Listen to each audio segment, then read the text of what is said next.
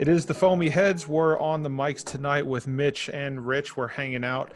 I think I'm at home. Mitch, you're still at work. Is that right? That's right. Yeah. The usual. Yeah. I don't think you're ever going to get a chance to go home before like 6 or 7, dude. Yeah. Oh, well. There's worse things to complain about. Yeah. At least I get to drink. This is true. Yeah, you've got a pretty sweet setup there. You can kind of close the office down at the end of the day and enjoy happy hour. I have to go home to do that. So, fun night tonight. We've got planned.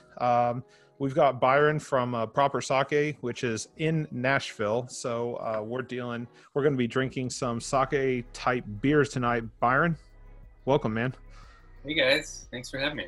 Absolutely. This has been fun. We were looking forward to this for a while, just to kind of tee us up and kind of get us ready.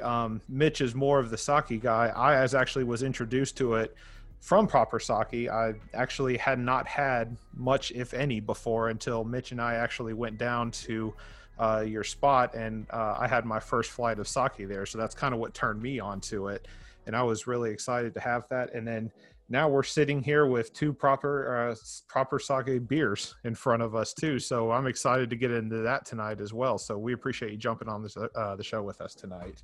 Absolutely. Yeah, I think that time we showed up there, it was during the winter, right? Mm-hmm. Yeah. I think there was a space heater there at the time. Yeah. It was cozy, man. We were able to get the flight of sake, which was unheard of in Nashville. And even rarer still was I think you still offer it today, aged in oak barrels, the sake. I forget the name of it. Yeah, the Smoky Mountain. Smoky Mountain. Rightfully named too.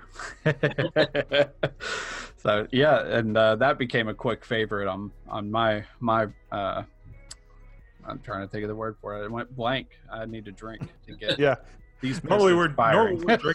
I haven't even had anything to drink yet tonight, so I'm feeling I'm a little uptight right now. But Byron, just kind of kick us off a little bit. Tell us a little bit about Proper Sake, when you guys actually started, and kind of take us through just kind of a high level while we're getting our beers ready about how long you've been in the game and what kind of inspired you to start this whole process.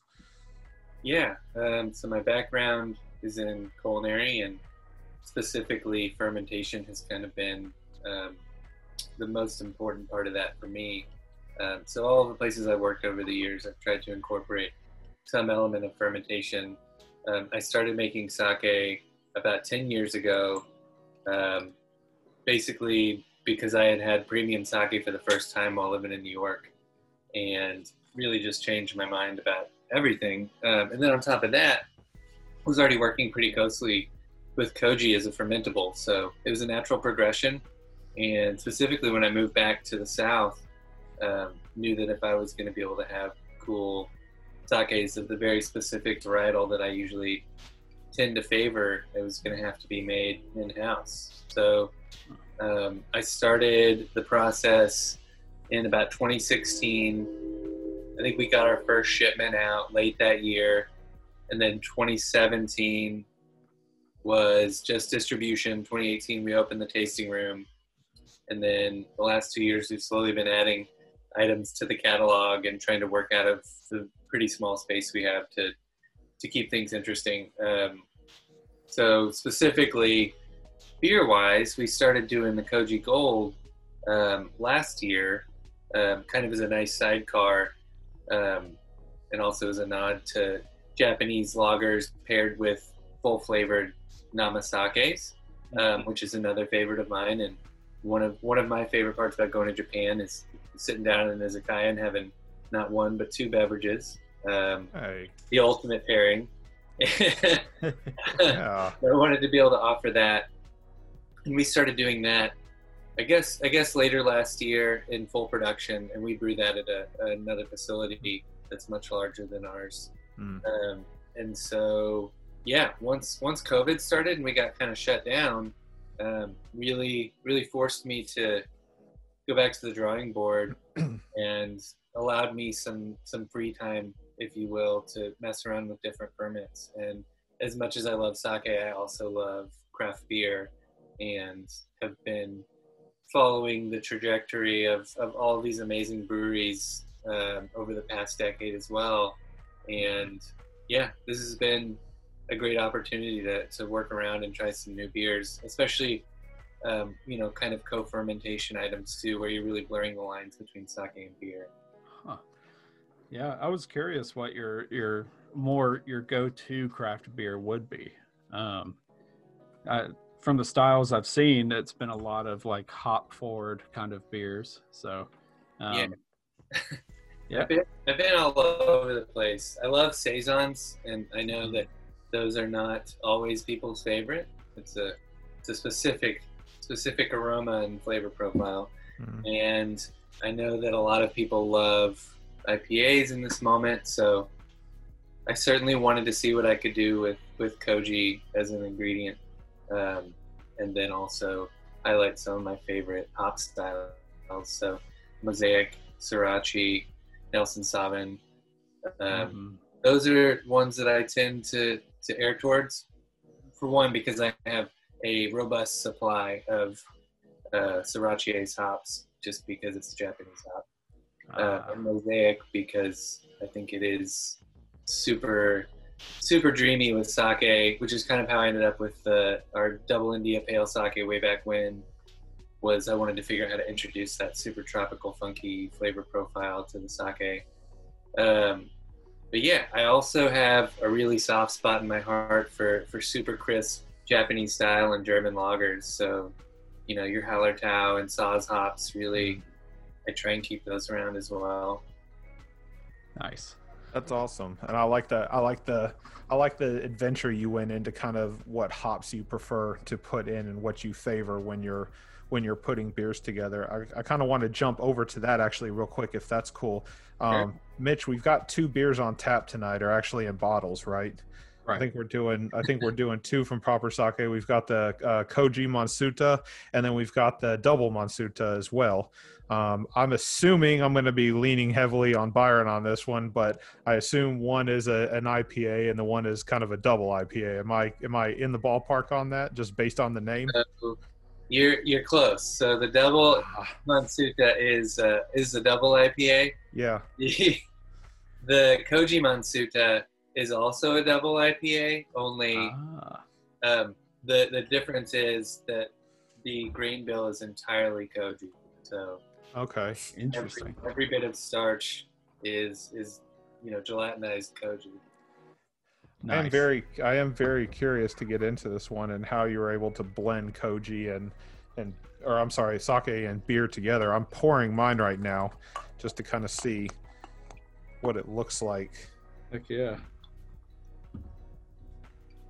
Right off the bat, that nose, it's I'm not the sake expert by any means, but I can smell it's very heavily on the nose, and it's a good introduction for me because I'm a big IPA guy, and I think I've had Mitch.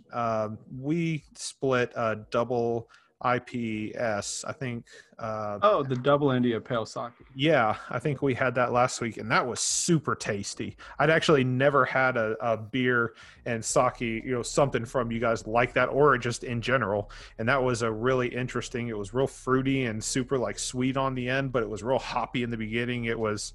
Yeah. It was wild, man. My mouth was confused for a minute. I wasn't quite sure what I was drinking, but I definitely enjoyed it. That was the guava one. Oh, was that what it was? It was the guava. Yeah. Okay.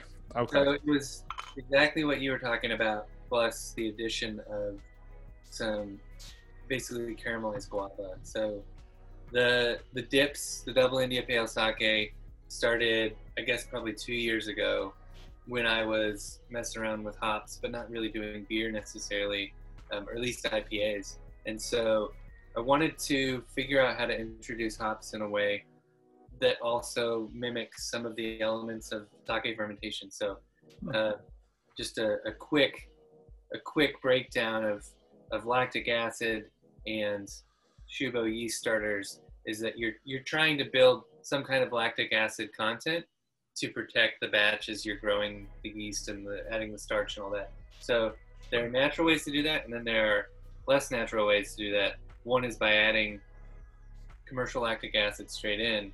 and the other is to propagate those naturally. So what I do is propagate naturally, because it allows you to incorporate a lot of other interesting, you know, microorganisms into the brew and really diversify and make the flavor more complex. But simultaneously with that, hops obviously are used to protect beer in a similar way. So I essentially extracted the hops in a way to use that as a stand-in for the lactic acid. And in doing so, it turned the sake pink, but also gave it a really nice aroma, some sharpness, some of those acidic notes that you probably noticed. But I've always thought that specifically the hops that I used in that one were kind of guava forward. So to add fresh guava to it was also kind of a fun little to do 2 weeks ago, whenever that was. Yeah.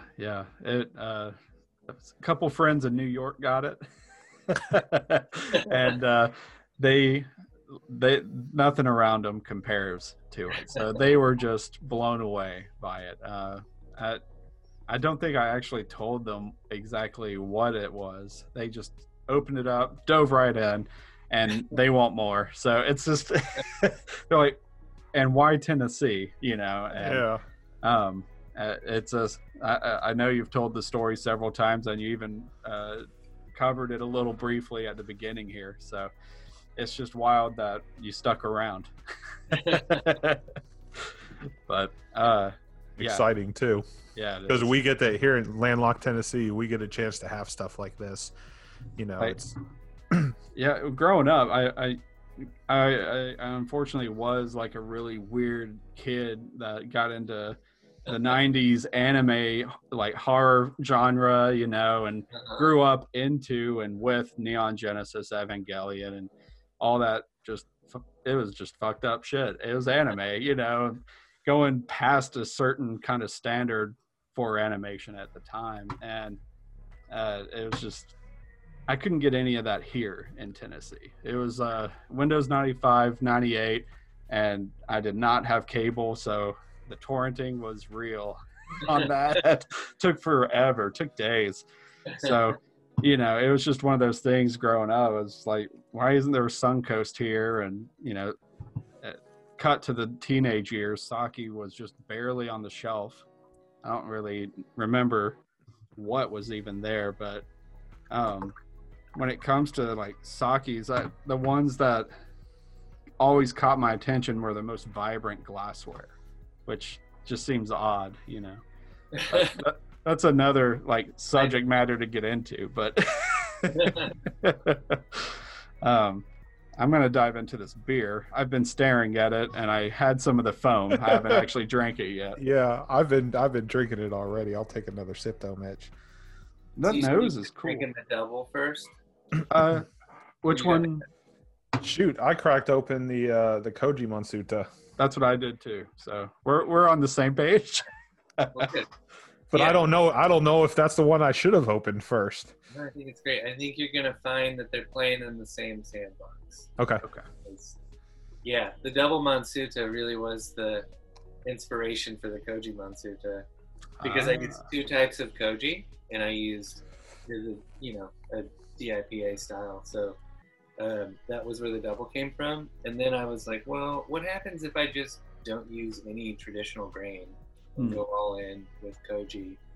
So it's a very similar recipe, just without any Pilsner malt on the grain bill. That should be interesting. I'm looking forward to differentiating between the two to see what I can taste, because I'm assuming I'll be able to taste a slight difference between the two, but I don't know. This one's got an interesting lift on the end. Yeah.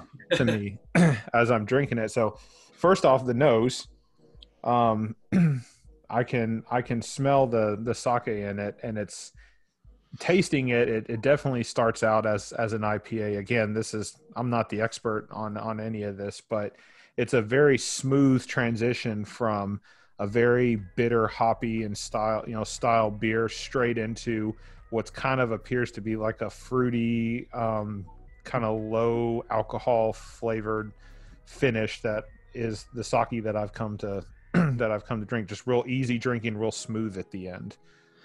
I really like that light bitter lift that it keeps around. Mhm. That after several I guess drinks of it, it's nice, it's pleasant.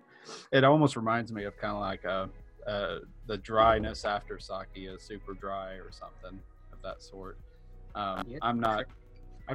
I've enjoyed sake, but when it comes to talking about it, I don't know. So if I'm out of line, put me in alignment. Please correct us, Byron. Yeah. Come on down to the alignment shop. Well, so the koji itself is definitely part and parcel to creating some snap and some bitter and some dryness at the end, especially barley koji, which seems to have this really like almost kind of champagne-y aroma. Champagne. That's the word I was looking for, actually. Champagne. Yeah. And so it also continues to dry out over time, especially during the ferment, because the enzymes in the koji actually deconstruct more of the whatever starch is remaining that maybe the alcohol isn't getting to, and creates this enzymatic dryness. The Japanese nomenclature is karakuchi for super dry style beers, sakes, whatever it is, karakuchi style. So like a Kirin super dry or a sake super dry would be karakuchi style. Okay. Most Japanese lagers are on the drier end. I remember, Orion was one that I really sought after here for a while. Wonderful. I love Orion. Or Odeon. Yeah. Depends who you ask. I've been taking the task on that before. But Yeah, I just kind of, I've given up trying to pronounce things right being in the South. I'll take a correction and I'll run with it. But yeah. People say all the time, like, how do you pronounce sake? And it's like, well, like, what feels good to you? Because I'm so happy that you're talking about it. Yeah. I don't want you to feel uncomfortable and feel like you have to not talk about it because you can't pronounce it right. Right. Call it whatever you want. Yeah. Interesting. Wine, if you want to call it rice wine, you can. Mm-hmm. Yeah. That's an interesting point because Nashville, I mean, I know Proper Sake is the only sake bar in Nashville. I'm assuming it's the only one in Tennessee, unless more have popped up recently. But your point about calling it like it is, we don't have a lot of this available to us. So stunting communication and stunting conversation like that could be detrimental. Go ahead, Mitch. I'm sorry.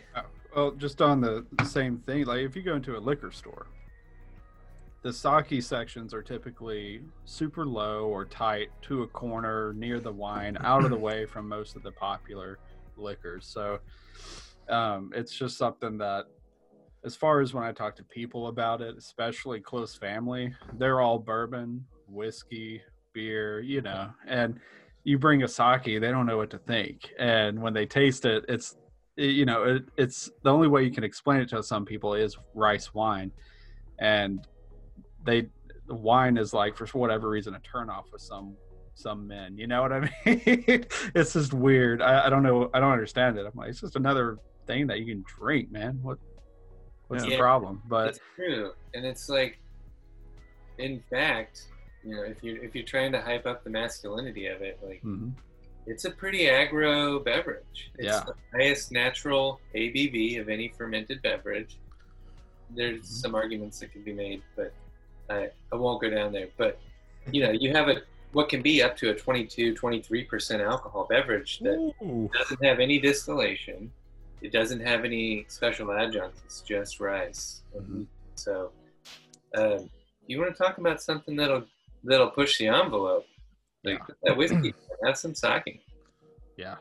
To your point, though, a lot of the sakes that are available, especially in the South, just not great, and a huge turnoff for people, especially when their first experience is usually a pretty commodity style, at a sushi restaurant served hot.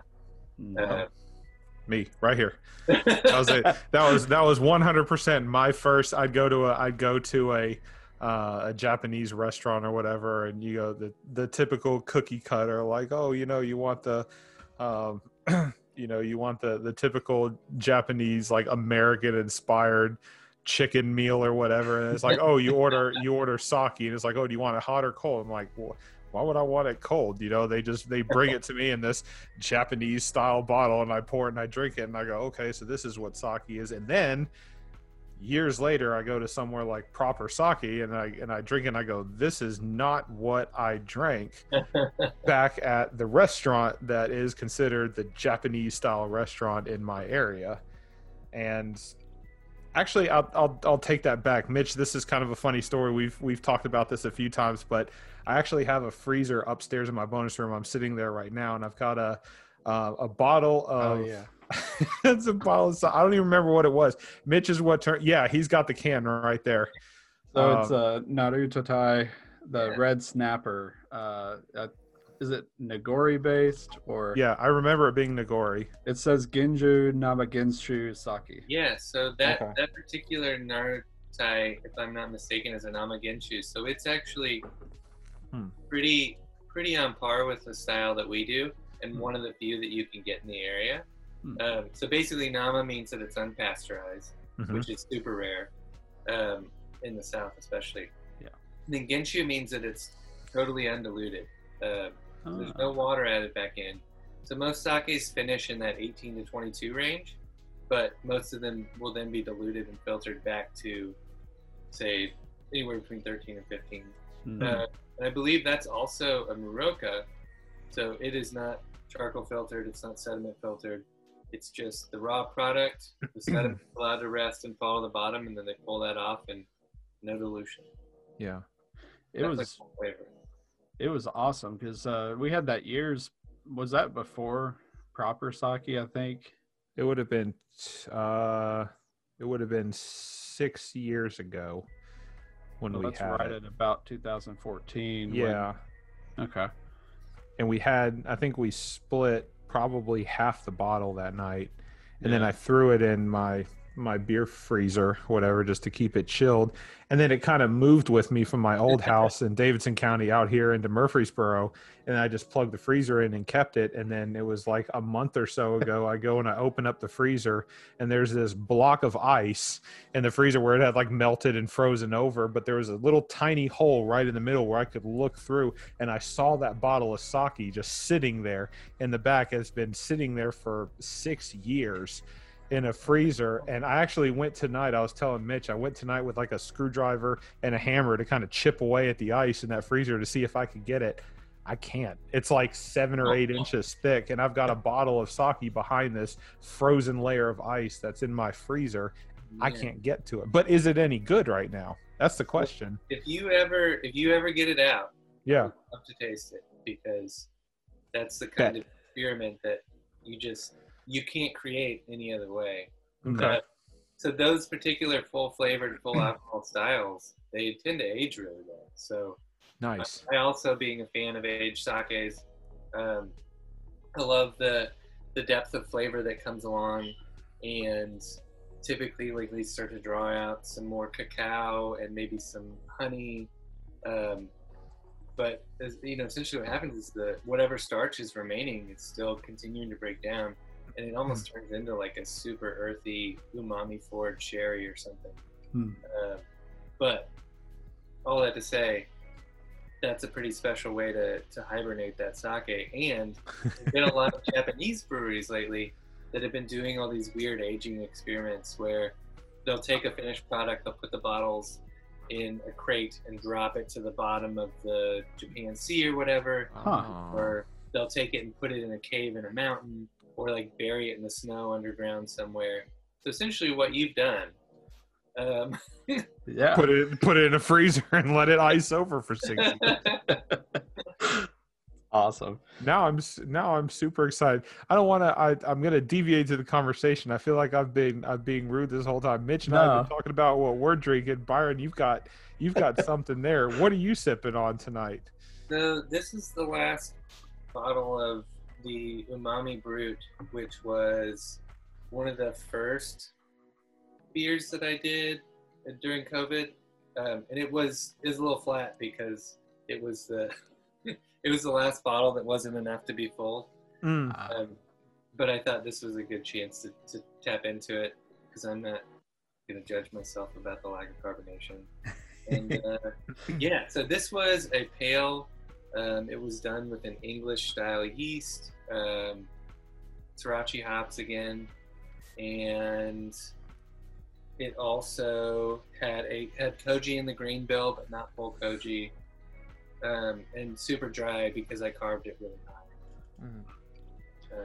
So at some point it was very, very crisp. Oh. You mentioned it was a little on the flat side due to it wasn't a full bottle before you bottled it. I mean, like, so I homebrew. I haven't done it in years, but I homebrew, and I don't have a kegging system. I'm more of a bottling guy. Maybe I haven't reached that threshold, but I have never experienced a time where a beer that I have ends up being flat because there's too much air in it, or I don't fill it up enough. Is that actually something that can affect the taste of a beer if I'm not filling it up enough before I bottle it? Does the extra air actually have a negative effect on carbonation and taste overall? Well, I wouldn't think so if you were bottle priming or bottle conditioning. True. Okay, that's a good point. This was pulled off of a bright, so it was, essentially put in there with as much CO2 as I could fit in the bottle, but essentially having that much headspace, eventually it's not going to hold. I gotcha. But yeah, with a naturally bottle conditioned beer, I would think even if it was a little bit short on space, that it would probably still be fine. Okay. Yeah. Huh. Interesting. Yeah. I've still got the umami brute in the fridge. Nice. Yeah, I think it's aged really well, and I think it's, especially that particular style of yeast, does well with some cold conditioning. Cool. And so it's been nice to taste this far down the road too. It's definitely one of the more savory beers that I've done. And that English bitters yeast really, I think, has a kind of a funky savory note on it too. Oh, that kind of reminds me of the I was super impressed with the 100-day Koji Gold. Is that right? Was it 100-day age or something like that? Okay. I'm not too familiar with the process, but it's just I've had the Koji Gold, and it's the lighter spectrum of beers for my palate, and I like it. It's not exactly my most favorite thing, but it's right in alignment for when I want that super dry kind of light beer. And the 100-day lager, it was almost a whole different beer to me, and it was fantastic. I loved every bit of that one. Yeah. Well, I guess a couple of things that made it different was that it was brewed on site and not at Fat Bottom where we do the full production. Oh, okay. I was going to ask about that actually, where you do your brewing at. Yeah. They have a massive rig over there, so they have people come in and brewing over there. But this one was done all the same ingredients, all the same recipe, but lagered for 100 days. So I guess one difference too is I don't have a centrifuge on site, so I can't clarify the beer as much as they would, which is totally fine. And actually, for the purpose of lagering for 100 days, you do want some trub in there too. So yeah, I thought that was fun. And yeah, to your point as well, like I love a crispy beer, but it's almost more of a food thing. You're gonna want that with some food or with a sake. Unless it's super hot and you're sitting outside, maybe you need something a little crispier. But true. Yeah, this summer was a bit too hot for me. But towards the end there, it was pretty nice. Right when you had the peach sake come out, and then the guava. Those weekends were perfect for all sorts of kind of little dinners outside and beverages. Yeah. It was awesome. You mentioned how COVID has kind of had to change the way that you're viewing things and kind of it forced you to adapt to stuff. How has that changed your process? It's interesting to hear that from people because the craft brewery community in general has had to get real what's the term, unique. They've had to, it's in general, they've had to come up with different ways because, the country was shut down for weeks, basically. Like, people could not come into your establishment, which you had already established as a source of revenue. So you kind of had to get creative. That's the word I'm looking for. Yeah. How has that kind of changed? How have you had to get creative since this whole coronavirus thing started? Yeah. Well, as you mentioned, the tap room, we closed it pretty quickly. And I had come back from Japan at the beginning of February, where they were already taking this very seriously. So I figured it was only a matter of time. So I probably even shut it down a little early. But yeah, basically we derive most of our income at this point from restaurant sales and from the on-site tap room. So when those two things went away, it became a little bit more about packaging and distribution, and in so much as we can, trying to take advantage of retail outlets. But for the most part,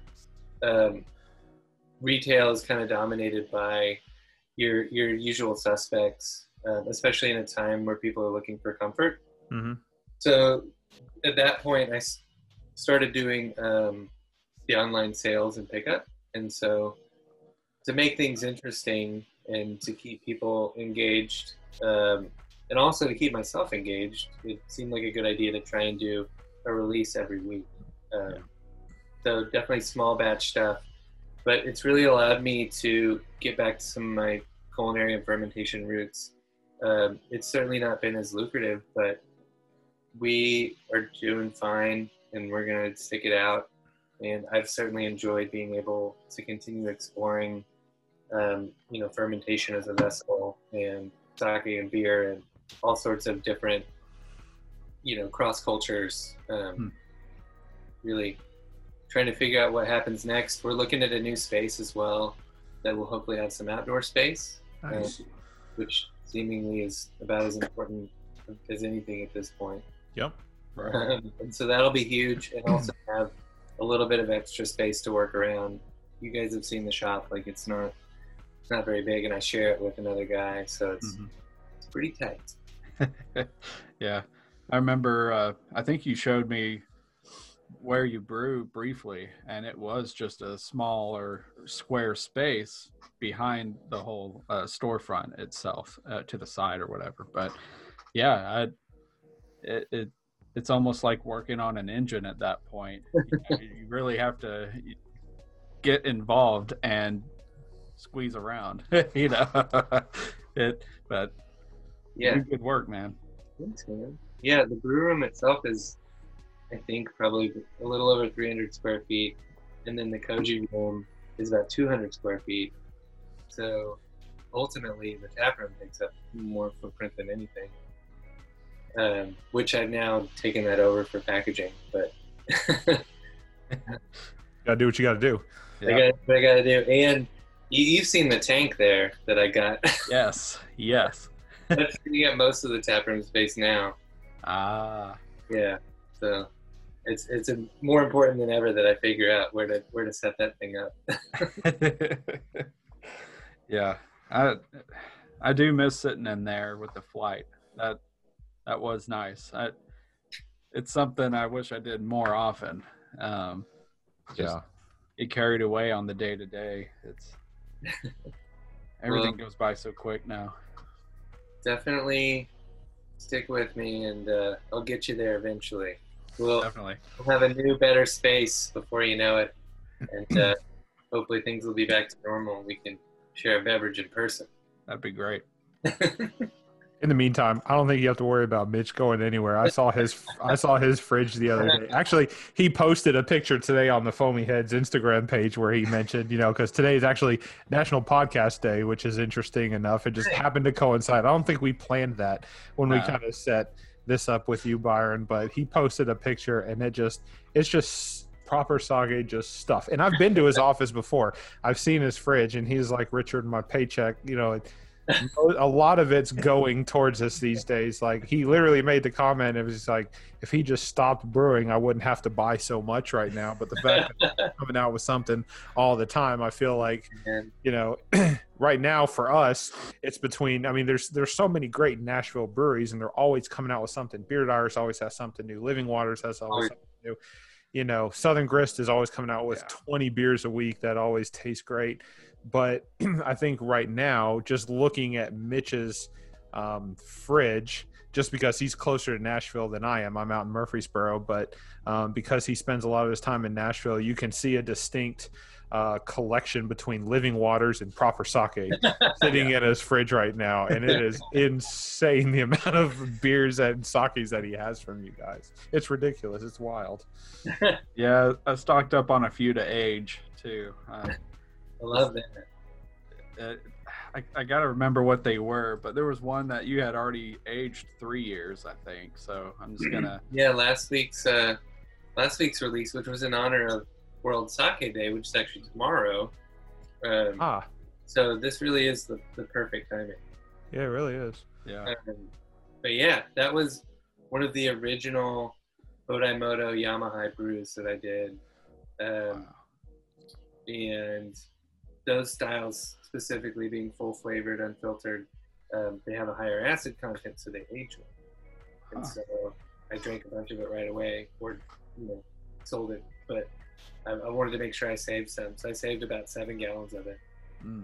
Nice.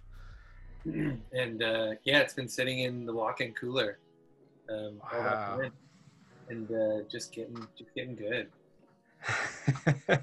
Don't tell us that. There's still some available. Last I checked. A couple bottles, and it comes with a holograph sticker. It's cool. I've got to figure out where I want to put it. Right now, it's just staying safe. Well, don't be too careful with it, because I got extras for you if you want. Awesome. Just let me know. All right, we'll do. Time to get into the next one, Mitch. Yeah, I'm ready for more. We got the double Monsuta up on wouldn't call it on tap because it's in a bottle, but that's exactly what it is. So this is oat and rice. Deck. On deck. Thank you, Mitch. This is oat, rice, and koji. Not all koji. Byron, kind of give us a little bit of a breakdown again. You hinted at it at the beginning, but we've been drinking since then. So the difference between the Koji Monsuta and the double Monsuta, kind of highlight the differences for us while we're kind of setting this beer up to taste. Yeah. So again, it's kind of the precursor to Koji Monsuta, where it's based on a DIPA style, but the double, on top of it being a DIPA, also pertains to the 2 types of koji that it has in it, which is barley and oat. So it was the first time I'd ever made oat koji, which I've made a lot of different substrates of koji for various restaurants around town or for various projects. This is the first time I've done oat. If you're gonna make that style of beer, you gotta have some flaked oats in there. So I figured if I was going to do that, I might as well turn those oats into koji first. And basically the process is, steaming it so you get a specific moisture content, and then inoculating it with these spores that I get from Japan, and then propagating it for about 48 hours. So you get this fun, aspergillus fuzz on it. And typically speaking, that would be used to deconstruct starch, but it has a whole slew of other uses. And yeah, really fun way to mess around with some koji spores. Yeah, man, mine's got a giant head on it. Yeah, I was literally about to say there's a ridiculous amount of foamy head on this beer. I poured it. I don't know if any of you guys saw it. This is my glass right now. Nice. I was pretty careful with it. There you go, Mitch. I was very careful to pour it, but at the same time, I wanted to make sure I got the dramatic effect pour. Oh yeah. And I did, and I mean, it filled up a lot faster than I was expecting, and I kind of freaked out and put it over the side, and it mushroomed up over my glass, and none of it spilled, luckily. But I'm kind of waiting for it to go down. And looking in my bottle, I know we're on a Zoom call, so we can all see it, but it's got Yeah. a pretty decent amount of foam just kind of sitting there right now from the time I opened it. So I don't know if I'm expecting.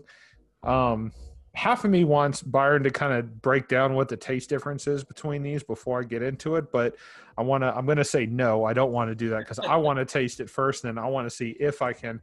Ignorance is bliss, number one, but number two, when the expert starts talking about what to expect, I'm a big cigar guy, so reading a Cigar Aficionado magazine where it's like, hey, these are the top 25 cigars of the year. This is what you can expect with each flavor. It kind of ruins your experience because you're supposed to expect those flavors, right?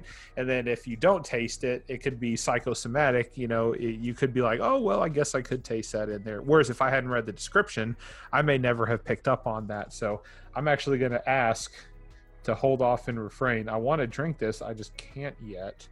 Because the foam is. I'm with you. I think it's best when you have a blind interpretation, and then perhaps some notes on the back end to fill in any questions. I will. I'm gonna just straight off the bat. The smell. It smells more like an IPA to me than the Koji Monsuto does. I smelled a very champagne-esque flavor that you hit that on the head. I was trying to find the word for it in the beginning, but it was kind of very fruity and kind of dry, kind of sake-ish on the nose. This one actually, and I don't know if it was due to the aroma because I just poured this a little heavier. It could be that. This one smells a little bit more like a hoppy IPA to me, but then again, I don't know if my opinion is skewed at this point because of the way I poured it. Mitch, are you getting anything on the nose? Nose is definitely, it's way more leaning towards our typical expectations of a beer, like on the nose profile wise. It's got that hoppy kind of nest to it, and it's maltier than just having, after having talked and drank the other one, more of a Koji presence. So this one's more mild in that aspect, and I'm really excited to get in and see what the difference is. I just, for some reason, it didn't dawn on me. Monsuta is Monster, right? Yeah. Okay. I was just like looking at that. I was like, hey. I don't know why it took me this long. What you're saying, Mitch, is you're getting smarter the more you drink. Is that what you're saying? That's the goal, right? Yeah. I think I'm gonna jump. Somehow along the line, when I made the first Monsuta, look at that milkshake. Yeah. There we go. So I guess one thing that you've noticed right away is that the head retention on this one. Yeah. Because it actually exists. 2 little grains in it. It looks awesome. I wish I had my studio booted out to take a quick shot of it. It's like a head in the clouds kind of thing there. I feel like I'm looking at the beer itself. The color seems to be. Hold on a second. I need to. I'm tampering with my other glass that I had planned to save for my lightning round later on, but I want to compare the two side by side. The double it looks darker. What the Koji Monsuto looks to be a little bit hazier, a little bit lighter, but the double looks to be maltier, and it looks to be a little bit more on the caramely looking side, like it's a little bit darker than the regular. I don't think it's just my light. Maybe it could be. Oh, you have a little bit left there. Yeah. Well, I poured some into my next glass, Mitch, because on the camera I realize I look like an idiot right now because they look almost the same. But in my head, when I'm holding them up to the light, I feel like well, you got more volume in one than the other. This is true. Too. Mitch is too smart. The double too has more barley koji in it versus the Koji Monsuta had more Rex koji in it. So. The barley koji definitely darkens up the beers, which, I mean, you can see both of them too are on the darker side as well. And that's totally barley koji. I'm going to try to bypass some of the foamy head. I mean, obviously the foam is some of the experience. You want some of that as well, but I want some of the beer in it as well. Let me see if I can get a sip out of it.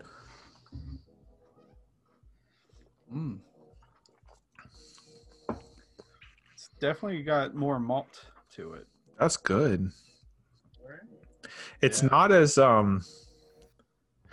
champagne-y. It's not as dry. Yeah. Byron's looking at me like I'm probably an idiot right now. I'm trying to sit here and I don't know if I'm talking facts or not. I literally just had a sip of the Koji Matsuta as kind of like to finish off my glass, and I took this afterward just to kind of get a different flavor. But this seems less dry. It seems a little bit more malty, a tad sweeter, and a little bit hoppier, but not bitter, not as bitter. Yeah, so it had a higher starting gravity and also a higher finishing gravity. So there's definitely more residual sugar in it. Although it is slightly higher ABV, they're the same ballpark. But yeah, you're absolutely right. The double was certainly sweeter. I don't even know what the ABV is on this thing. That's because I didn't put it on. Hey. It's a surprise. Yeah. I've got 2 bombers of beer in front of me, expected to finish both of them, and I'm like, I still have probably a solid third of the first Koji Matsuta left. And I was like, there's no way I'm going to be able to drink both of all of these bombers at once. I'm already feeling it, and I've only finished 2/3 of the first bomber. This is tasty, man. I really like it. The Koji Matsuta is good. Don't get me wrong. I was a big fan. It's a different style IPA than what I've had before, obviously. But this I feel like if I would have had this one first, this would have set the stage for what's going to be the Koji Matsuta, because this is to me, it's more of an IPA style. It's got a little bit of that that little bit of that sake finish on the end, but it's definitely more heavily towards the IPA, straight IPA beer, that I'm used to, which would kind of be a good stepping stone into the Koji Matsuta. I think you're right. And one definitely informs the other. Certainly from a timeline perspective, the double was the precursor to the Koji. So okay. That's what led me across the path to insanity, I guess.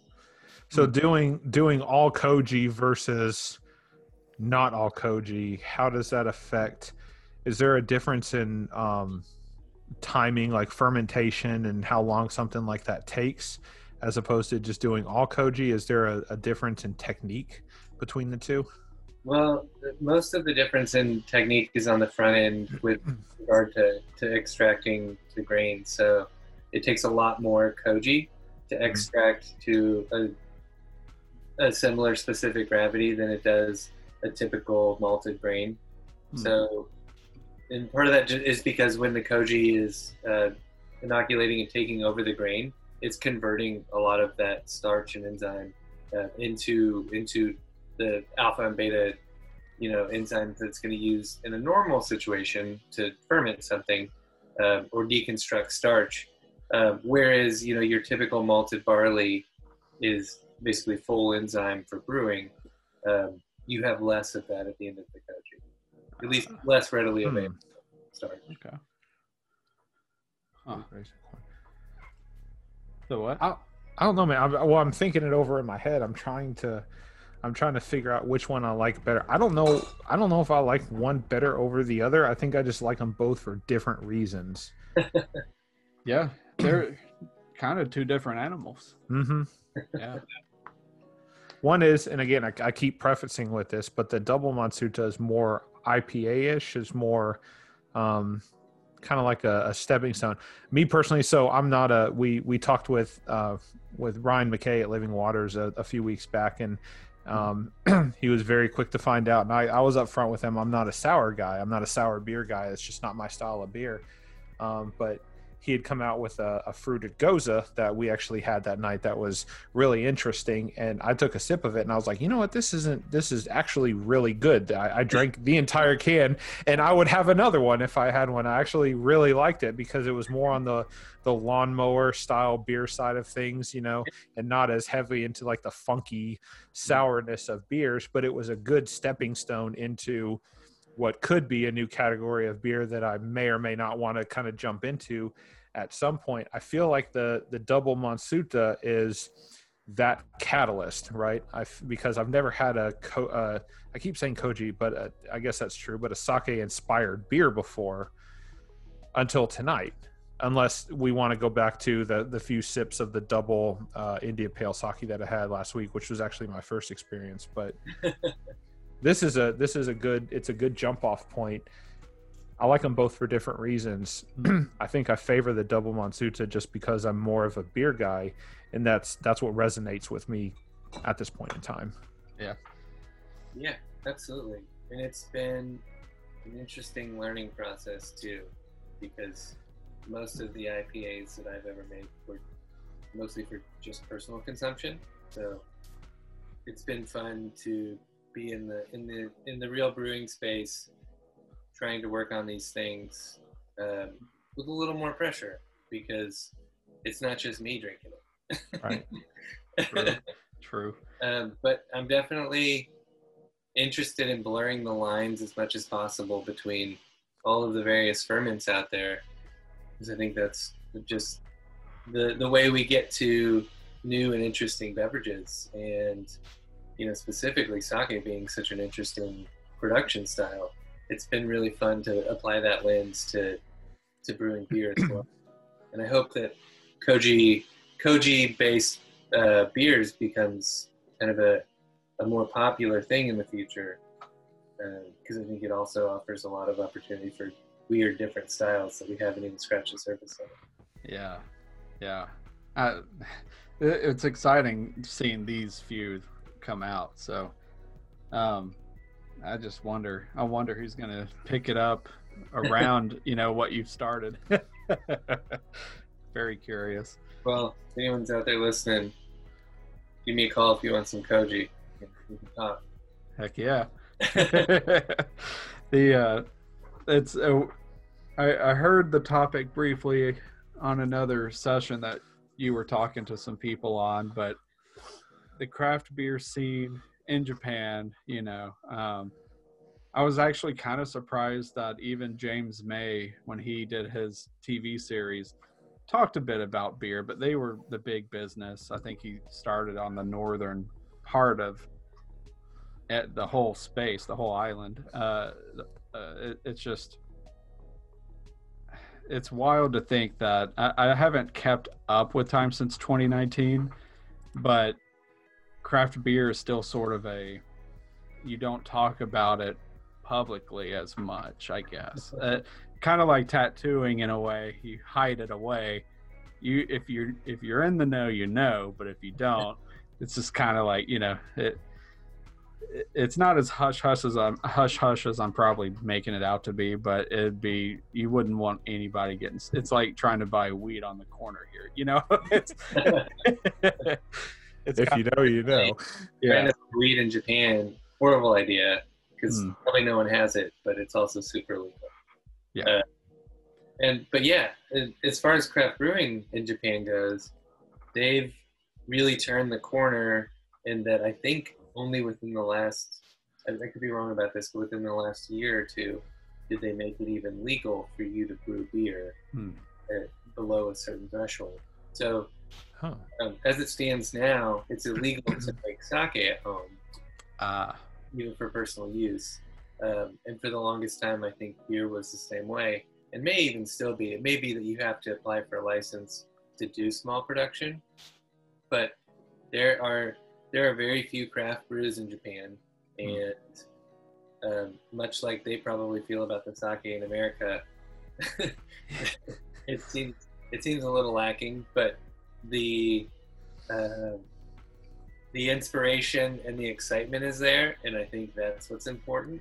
Right. And there is certainly a lot more interest. And now that the legal doors are somewhat open, you're starting to see craft beer places pop up, although very few, and only in like Kyoto and Tokyo. But they are coming up, and they are like, you know, walking through the process of every home brewer getting into it. It's like, well, I'm making a Hefeweizen now. This is my first Hefeweizen. Well, this is an ESB, and here's a porter and a stout. We're just trying out all of the styles that are on the historical register and recipes readily available, seemingly. So they haven't gotten to the point where they're really flexing on all of this history and information they have on fermentation. They're just trying to figure out how to brew it for the first time. Going through all the styles. That's cool, though. It's a good journey. Yeah. And I mean, prior to that, though, pretty much everything has just been some derivative of a Helles style lager, where, you know, you go back so far and there were some Dutch and some German, you know, shipmen that had set up beer shops for ship people. So the origins of beer in Japan really are just German beer, and especially dry lagers. So as far as you go back, you know, Sapporo and Asahi and Kirin, and there are a few others that don't exist anymore, but they've just been trying to do their best interpretation of a super dry, kind of protein heavy German crisp lager. Some of those with Japanese hops, but most of them with, you know, your typical Saaz and Hallertau. That's wild. Yeah. Huh. Yeah, I didn't really think about not necessarily Germanic presence of the beer there, but yeah, okay. Yeah, makes a lot of sense. When someone told me that, because I was asking a fellow brewer of mine who also does a lot of beer, I was like, hey, I'd really love to learn more about the Japanese style lagers. Like, have you found any recipes, or have you met with anyone over there that really, he's like, no, just buy, you know, Horst Dornbusch's Helles Lager book. That's it. That's what they're doing over there. Like, well, shit. That's the more you know moment, I feel like. It's like, right? Great. Crazy. Yeah. Byron, is there more on the horizon from a proper sake style? Obviously you guys are going to keep doing other sakes, but do you guys have stuff kind of in the works for more sake and fused style beers, or was this kind of are you toying with it now to see if it works, and if it works you're going to keep going, or is this something that you guys have said, you know what, this is something we want to do? I say I assume you have a whole production side. You may be the only employee there for all I know. I think you might be a one-man show, but is this something that you guys are doing going forward, or is this kind of an experiment on what you're trying to do? Yeah, I think it's both. As far as like widespread distribution goes, I think we'll mostly stick with, for now, the Koji Gold, and as far as beer goes, and then the sakes. But if you are local to Tennessee, especially Nashville, I'm definitely going to keep doing more beer styles, more sake styles, more small release stuff, which is really an inspiration that I've taken away from this moment in time. But my ultimate goal is that once we get into a new space and things settle down, we can keep saving our pennies and get a small canning line so that I can really start releasing this stuff into the marketplace. So, you know, places like Craft Brewed and Woodland Wine Merchant carry these special releases. And I would love to keep doing that, but also obviously have a customer facing space where people can taste all of these side by side, and also you'd have more access to even more varietals. But ultimately, I will by all means continue to make sake inspired beers, or even just inspired beers. I hope. It could be anything really, but continuing to blend styles of fermentation and ingredients and fermentation techniques that maybe aren't necessarily typically applied to beer. I would like to continue trying to push the envelope in that way. I'm interested in keeping going because sake has never been something that I just gravitate towards. You know, I hear a lot of it through Mitch, and Mitch is kind of more in that aspect, and he's more into that culture. That was actually the first in the few times that I've had sake, and I've been intrigued by it, but it's never been on, like Mitch alluded to earlier, like when you walk into a beer store or liquor store or a convenience store, whatever, it's always like on the bottom shelf, or it's kind of in the back corner. I feel like it's not getting its place, you know, so to speak, because it's wild. There's a lot going on with this kind of stuff, and then you blur the lines between it and beer, and it messes with me, man, because I'm used to drinking beer, but I'm interested in the sake, so this is kind of like the perfect combination for me to try something. You know, Mitch has heard this time in and time out over and over again, but my styles of IPAs are more super West Coast, dank, real bitter kind of IPAs, or kind of go all the way to the opposite of the spectrum and do lower on the IBU, but kind of more juicy, kind of that southern, you can call it a New England style, New England hazy versus like juicy. I think those are kind of two different IPAs, but those are the two that I gravitate towards. And then you come in and you say, I'm going to take a double IPA and then I'm going to infuse it with a sake inspired setup. And I really don't know what to think now, because this is like a new style that I'm interested in, and I'm really digging it. I like the double Matsuta. I think I've made up my mind. I think the Koji Matsuta is really good. I think the double Matsuta kind of takes the cake for me because it's more of what I'm used to, but it kind of gives me a little bit of a stepping stone into the sake inspired world of you blending the lines between the two. And that's what I like about the craft beer community in general. Is we're blurring the lines between what a style of beer is and another style of beer is. Like, who would have thought 5 years ago we would have had a sour IPA, or we would have had a sour stout? You know, it's not my thing, but it's becoming a thing in general. You're taking two styles of beer, like a cuvee, and you're putting them together, and you're saying this is a new style of beer, and people are latching onto it. And you're doing the same thing at Proper Sake, where you're taking sake, you know, style chemistry or tactics, and you're infusing it with IPAs, and I like it. It's really good. Well, yeah, part of it too is trying to create opportunities for people to cross-pollinate. So, you know, just like you're now having this experience where you have at least been forced to think about sake in some capacity because of the beer that you're drinking. Yeah. Well, if we can get more people to do that, then whether they end up liking sake or not, we'll make some more converts out of it. But we'll also, you know, keep doing things that are interesting and hopefully draw some attention on the way. But one way or another, the more that people are talking about sake or adjunct related beverages, the happier I am. So. Very true. Wonderful.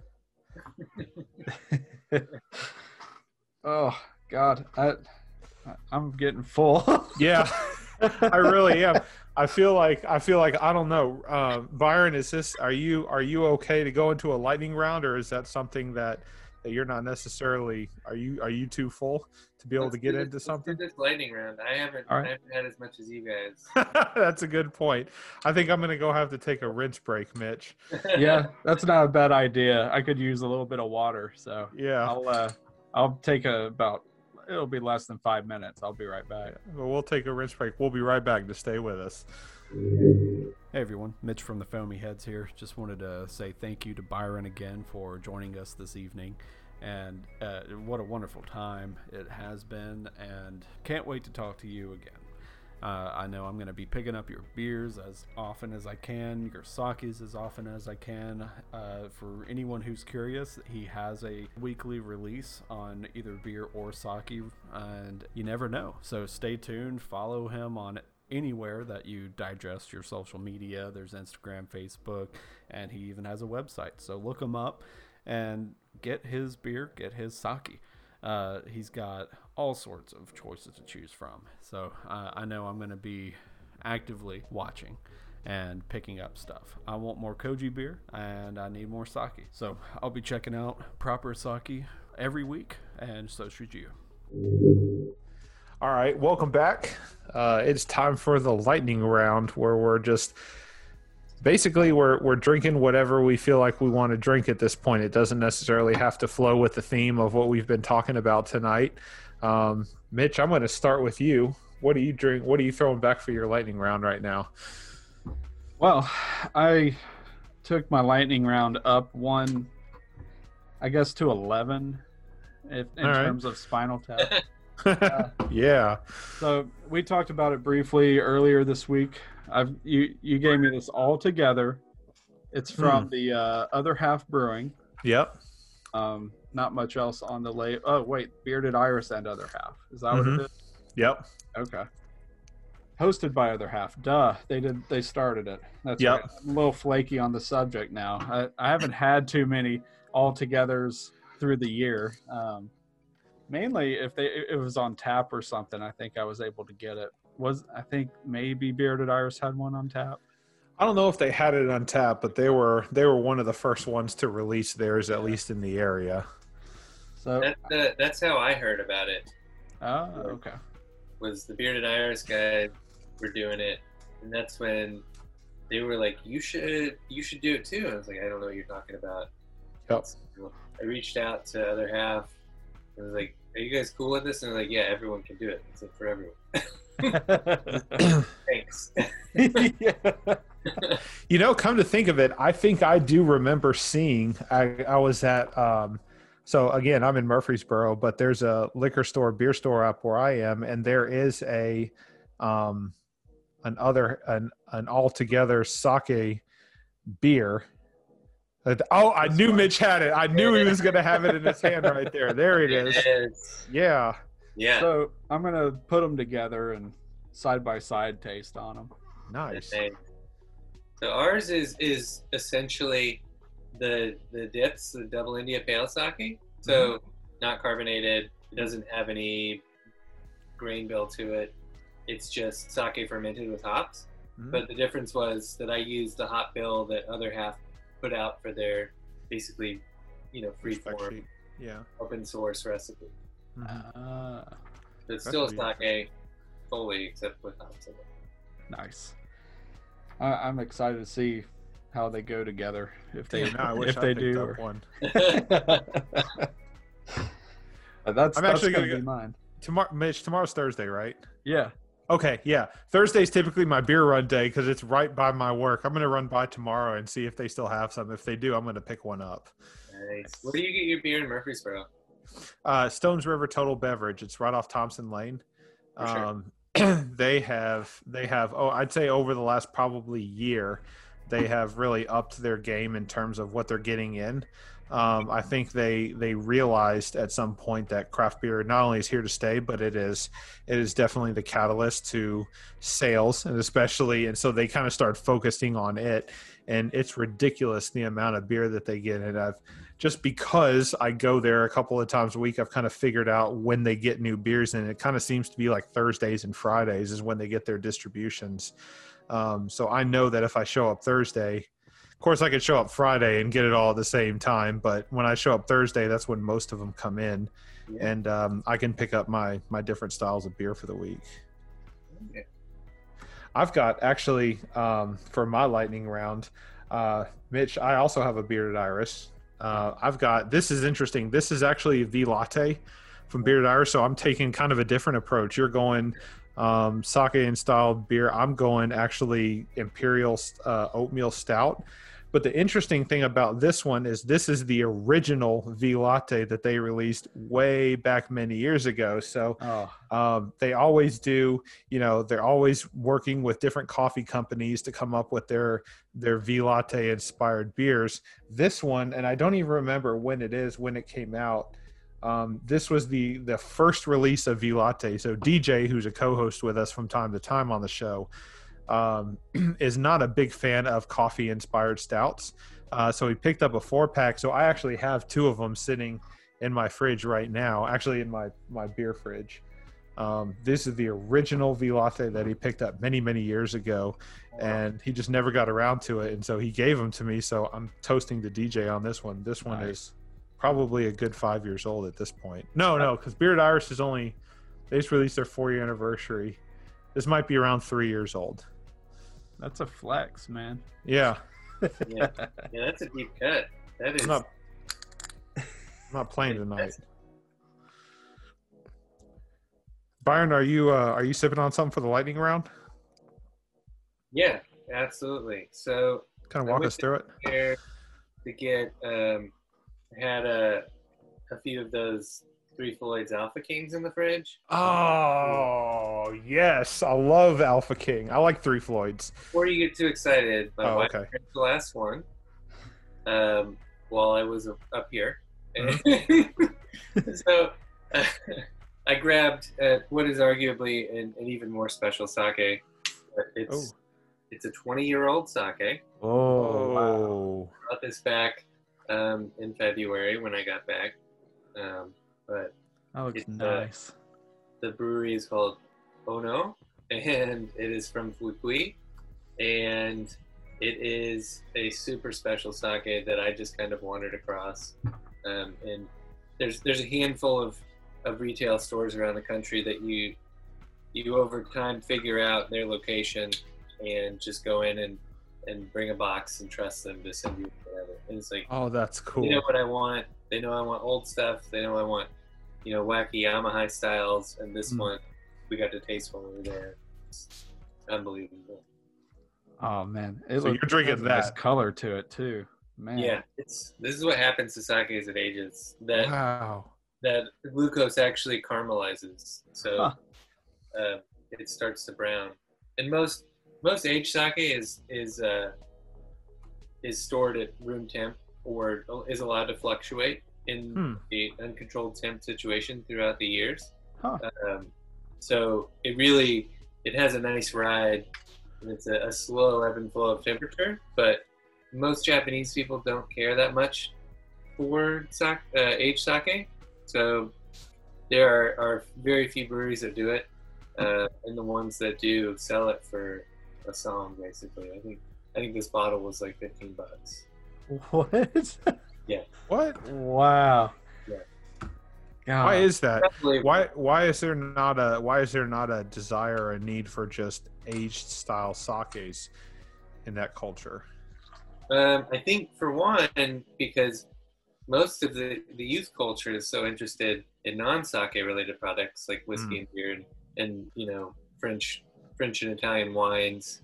That sake is kind of on the back foot anyways, but most of the sake styles that are being enjoyed at this point are very fresh, ginjo, super refined styles that are definitely on the drier, fruitier side.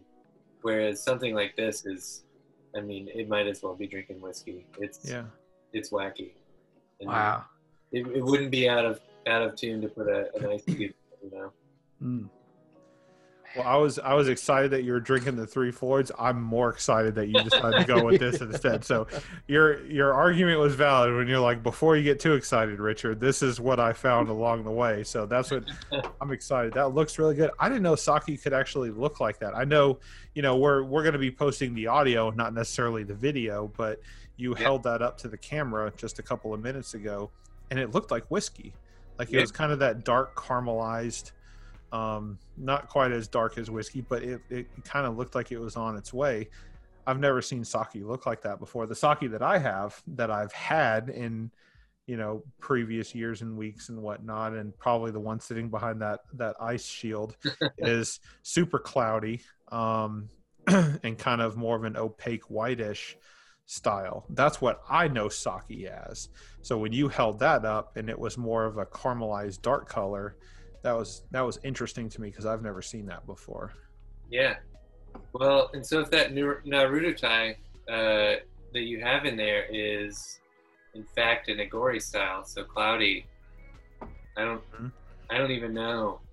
I've never had an aged Nagori. They definitely don't do that very often. But I've certainly never come across it, so that'll be pretty interesting. I wonder if it's got any different color to it. Well, Mitch, that's what I was planning on doing the whole time. I was planning on aging that thing the whole time. Oh, yeah. That way we could, yeah. It's all according to plan. I'm not playing, man. That ice is like 8 or 9 inches thick. I just have to get through it. We'll have to power drill it.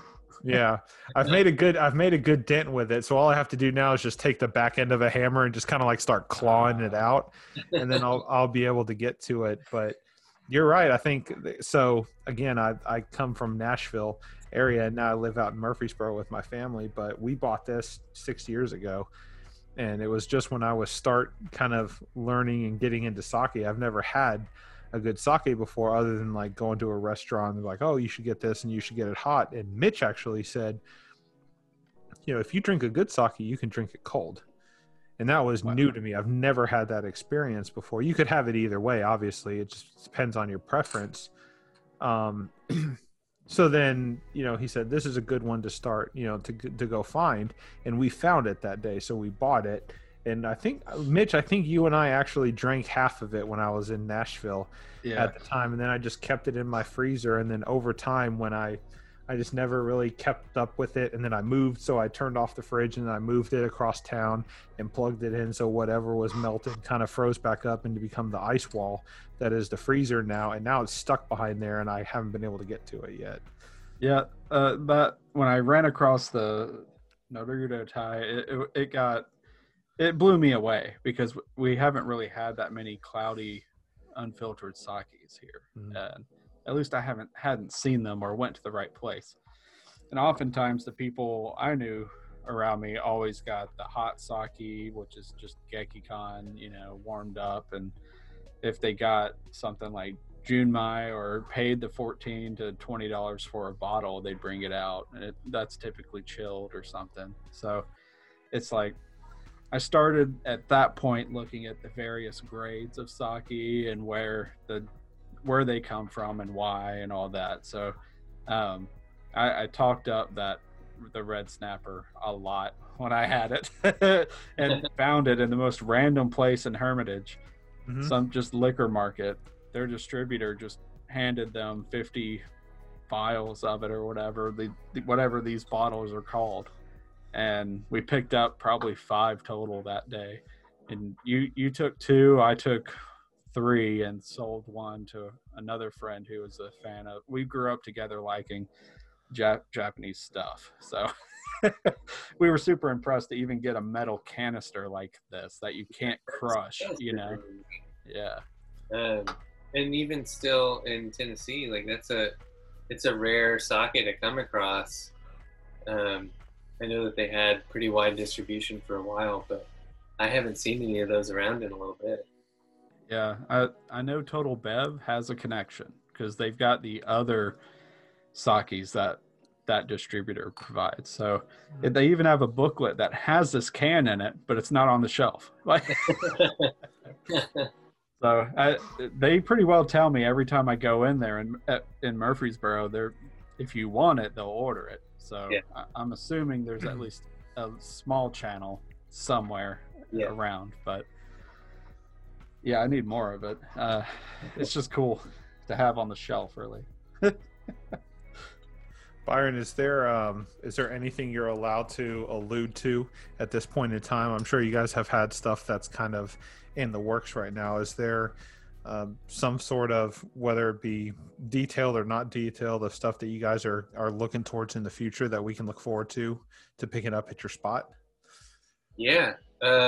Well, this may not be that exciting, but I've been working with a lot more house cultures regarding lactobacillus and pediococcus. So souring in different ways that aren't necessarily traditional, but especially as it pertains to sake, because you don't really do that. But working with different koji styles, some that also have souring capabilities, but also using as many of the wacky bugs that I can get from our yeast and bacteria guy, Jeff Mello over at Bootleg Biology, to just mess around with. And so I've got several what I'm probably going to deem to be Japanese style wild ales running right now.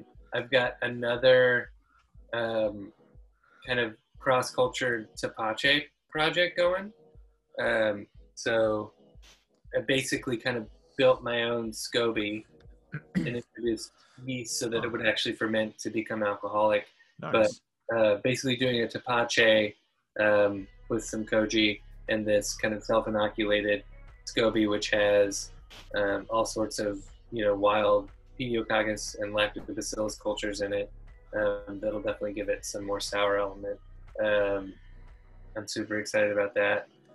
And my wife is a big fan of sours, so I hope is super excited. But so the Momo shoe, which Momo means peach in Japanese, was kind of a nod to her. Her name's Monica, but I call her Momo. Nice. Yeah, that's cool. So she appreciated that one on multiple levels, but I definitely would like to keep doing more of that. And with the weather cooling down, perhaps some heartier beverages in the stout and porter style, with some of our other more savory ferments. Potentially like a miso porter is something I'm looking at. That'd be cool. Yeah. Yeah. We'll see what happens. But when I got that massive tank a few months ago, I also got another smaller tank to work around on some small stuff. So I do have a bunch of new yeast cultures coming in from Japan that I'm super excited about. And these are some of the more esoteric, lesser available styles, which will be all over the map, I'm sure. But can't wait to get those. Yeah, I'm excited, man. That'd be a good time. Yeah. Not tonight. I can't. You've had too much beer. I've got two open bombers here, and I think I've got half of the double Matsuta left, and I've got about a third of the Koji Matsuta, and I don't want to let these things go to waste. I'm going to try my damnedest to try to finish these tonight. I really am. You got growlers? I need something to preserve it, but I feel like I've opened it, so I need to finish it. Like, true. Kind of circling back around and closing out final thoughts between the two. Mitch, I'm going to ask you next, but I think between the two, I think the double Matsuta, the Koji Matsuta is interesting for me because it kind of has that champagne dry lift. The double Matsuta is more of an IPA malty style that I'm used to with that sake style finish that I've now know that I like. And so I think between the two, the Koji Matsuta is really good. The double Matsuta is great.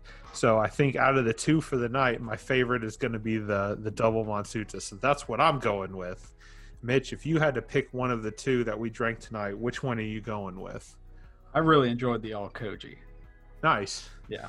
Nice. Yeah. It was, we do that all the time. Have you noticed that? We do that all the time. There's always a set of beers that we try, and Mitch and I differ completely on those, and that's what I love about this whole community. Yeah, the all Koji is it's brand new to me, so I was just super bright about it. It was a new experience. I want more variations of that, and the other one's very good too. If I was into having more of a lean towards beer, probably that one. But the Koji it's a whole different animal when it comes to that flavor that you did with that one. So I really, it was awesome. It almost tickled the sour scene. You know what I mean? It had that effervescence kind of for a lighter sour in my mind, but because I'm not big on. I really don't know my place with sours. I did a Funk Fest a while back, bottle share. It was when Yazoo did their very first, what was it, Embrace the Funk. Yeah. And people brought insane funk beers. Like one just, it punched you into defeat within like an ounce pour. Like it was insanely funky. I can't remember the name of it, but it had like a real black metal kind of label to it and stuff. Like it was threatening by appearance alone. So it lived up to the label. Everything else seemed pretty nice. They all had their own tardiness. The funk was there. Some of it was a bit rotten tasting at times, but because there's just all these flavors back to back from the bottle share. So I really don't know what I had, but there was that one that just threw me off completely for a few minutes. But with the sours we've been having recently in the past couple of years, they're tamer. They have more of a direct approach to what their flavor profiles are to be, not just super funky. They have the marketing's there with them, so you already know kind of what you're getting into. But the Koji's still relatively new to me, and that beer just brightened my day. So points to that one for me. Awesome. But yeah, Byron, you didn't. You were drinking sake all night tonight, and then you kind of mentioned what you were drinking during the lightning round. But it's gonna be different because you didn't drink what we drank tonight. But the Koji Matsuta and the double Matsuta, do you have a preference between the two? I understand that your opinion is going to be a little biased because you created the two, but surely you have a flavor profile that you prefer over another, like you have a beer that you prefer to drink. What is your style between those two? Do you typically go towards the Koji or the Koji Matsuta, or do you go towards the double Matsuta? You know, I think it depends on the occasion. Specifically, I was really excited to be able to pull off the Koji Matsuta because I didn't know how that was going to work. Sure. For one, I wasn't sure if I was going to be able to derive enough gravity from just Koji to be able to make a beer. So I think I appreciate that. I probably would land in that direction just because I spend so much time around Koji that it's a very familiar aroma and flavor profile, especially from a culinary perspective. So it certainly was the more interesting of the two, but at the same time, you know, I can't get enough bearded iris. I can't get enough Southern Grist to be able to make a beer that was a little bit closer to what those guys do, and then not as good, but hopefully in the same ballpark. That was also really entertaining to me, and I think it's a time and place situation. I would suspect, as Koji does with most pairings, like I think it makes it a very food friendly beverage, but you know, the double on its own is probably more of a drinker by itself. I know that just skirted the question entirely, but no, not at all. It depends on the situation. I totally get that, and there might be a time with, depending on what I'm eating, the Koji Matsuta might actually take precedence over the two. And if I can jump back real quick to something that you mentioned, I don't mean to put you on the spot, but if you're not drinking your stuff that you're creating and you're drinking something, whether it's around Nashville or if it's around the surrounding state or whatever, what craft beer are you drinking if you're not drinking your own stuff? Because I would imagine at the end of the day, you like your own things. You're not going to put out something that you don't like personally, but you have to have a palate for something else as well. What are you drinking when you're not drinking your own stuff? Yeah, that's very fair. And for the most part, like, I don't drink a lot of my stuff because I do it in such small quantity that I'm super protective of it and don't want to waste it on myself. Gotcha. But to that end, as far as the local producers go, like I mentioned, Southern Grist and Bearded Iris are both incredible breweries and also just wonderful friends that are very forthright with information and help as far as it pertains to business and questions. It's been wonderful to have them as friends and as brewers in town. Back when Smith & Lentz was open, Well, I guess they're getting back into it, but Yeah. I really loved hanging out there. I love Eastern European style beers, so them being one of the few people really touching on that was really nice. Yeah, sure. Their Vienna lagers, or their crispy pilsners or Czech style lagers. I think that's incredible. As far as getting just outside of the state goes, I love the burial stuff. Oh, I love burial beers. Yes. Asheville, Yes. North Carolina, represent. Yeah. Yeah. I got to go to Asheville on an outdoor holiday. It's the one thing I've really done during COVID. And yeah, me and the family went and just kind of stayed in the woods, but popped back into town to go to burial. We went to the forestry camp. Yep. Had a really nice meal outside. Yeah. But also tasted all of the beers that they were doing at the moment.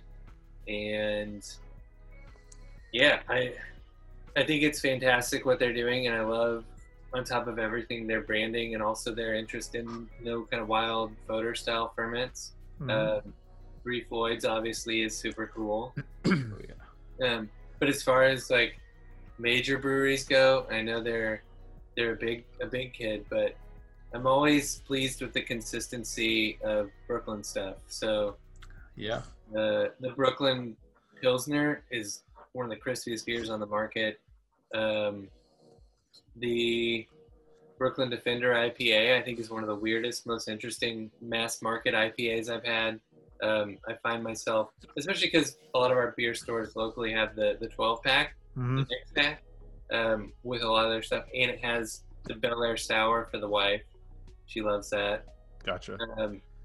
Last thing local, pseudo local. I love what Wiseacre does. I think the Tiny Bomb is another inspiration as far as crisp beers go.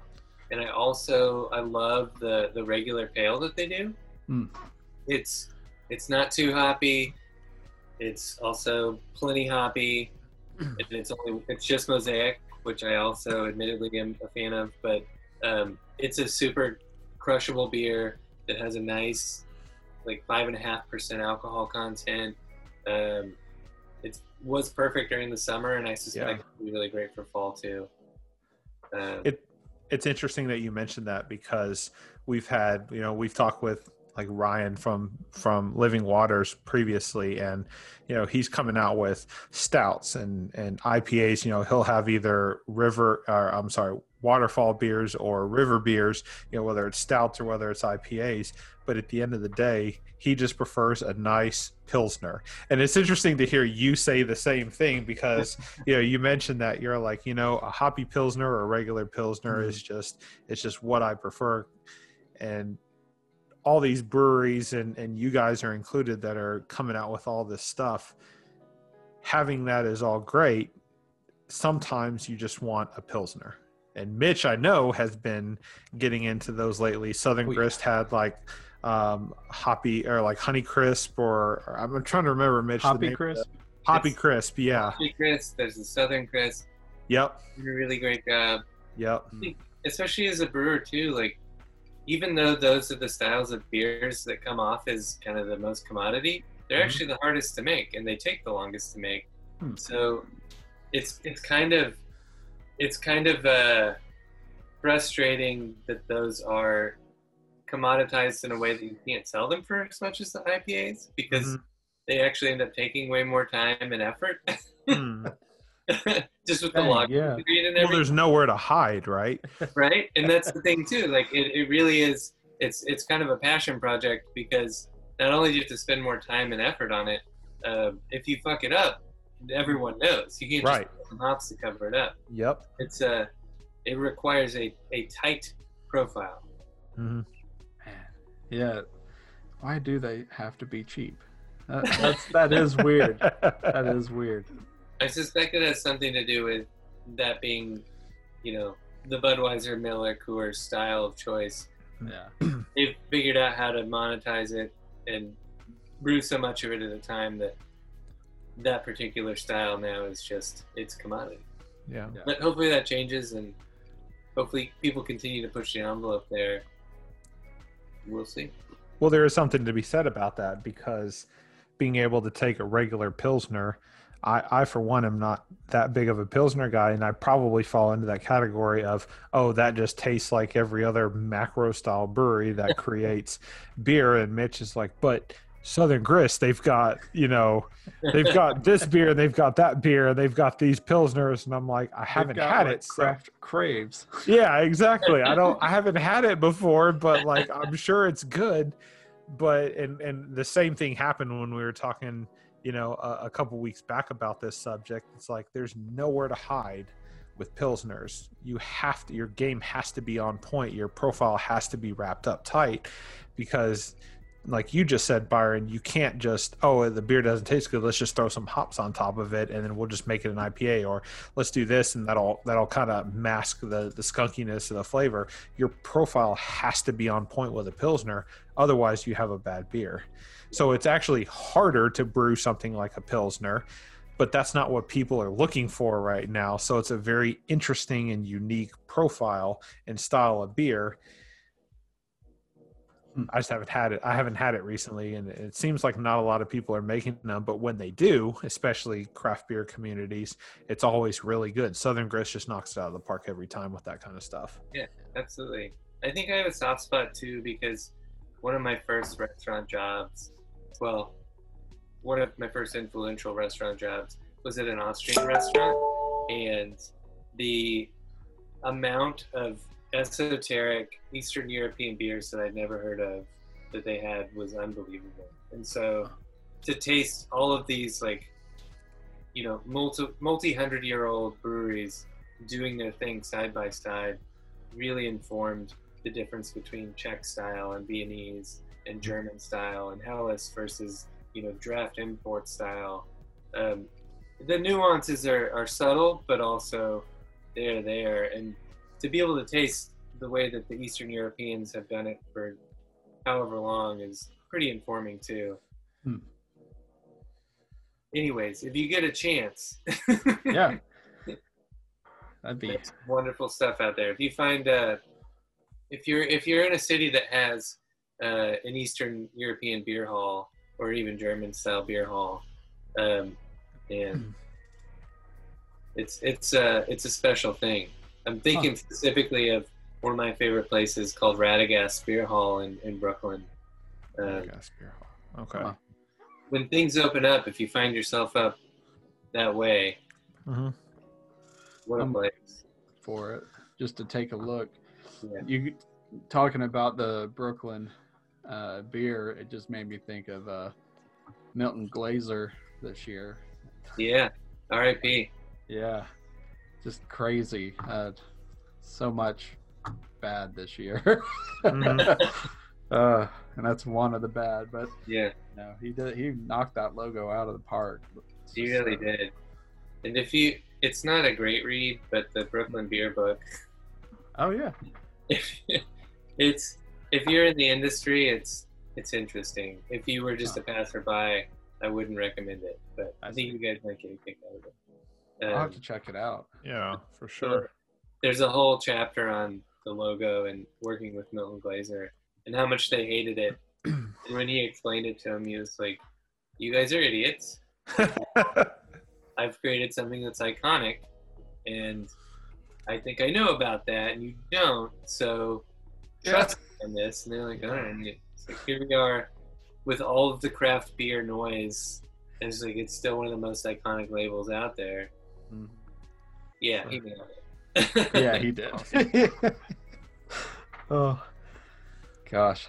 Byron, we can't thank you enough, man. Yeah, it's already been 2 hours.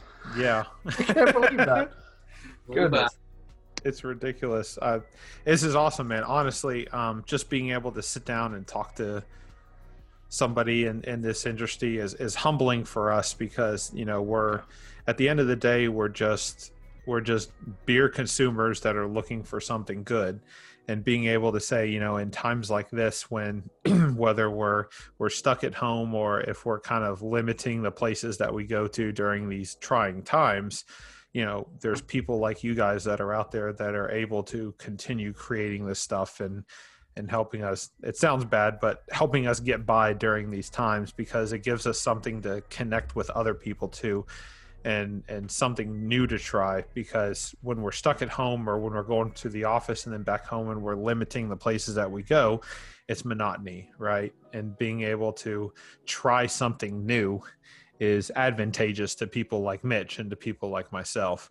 So we can't thank you enough for doing what you're doing, and please keep doing it. We're going to keep spending our money at your location. Just please keep doing it, because it's guys like you that are helping us get through these times. Well, to that end, I'm incredibly humbled also, and thank you guys for helping me keep the lights on over here. I'm also a beer consumer, and it's also been a wild ride, and I'm excited to be able to do something like this. So sure, thanks very much. That's awesome. Mitch, any closing thoughts? No, just a huge thank you to beer and personality. It's good to have somebody on the show that has personality and that's willing to talk about this kind of stuff, and Byron fits that bill to be able to, because being able to just come on and talk about beer is one thing, but being able to, we're not although we are interested in your background and your life and stuff, the focus is on the beer, and the rest of it kind of comes into play as we start talking and this kind of unfolds. So it's always interesting to talk about the backgrounds of this beer and then learn about your history and what got you to this point to begin with, because that is super important and it's critical, right? Especially during these times, because history and stuff like that is what keeps you going. It's not just brewing beer. It has to be a passion. It's not just brewing sake. It's you have to like what you do. Just reading up on you and just talking to you in general, there's an obvious passion about this stuff, and we can't thank you enough for just kind of coming on the show tonight. Thank you guys so much. So what you're doing, and I'll see you on the other side. That sounds great. And if you're not drinking beer, start drinking beer. And if you are drinking beer, keep drinking beer. And if you've never had craft beer before, Proper Sake in Nashville, based off Ewing Avenue over by the Metro Center, right? Pretty close, yeah. Pretty close to it, yeah. Try those guys out. They've got great sake. They've got great beers. Nashville is booming with lots of personality and lots of talent, and Byron is one of those guys, so we can't thank him enough. And go try his spot out. Keep checking in his beers. Keep buying his stuff. Keeping him in business, and I know we're going to. And Byron, cheers to you, man. We hope you have a great one, and we appreciate you. Yeah. Cheers. Cheers.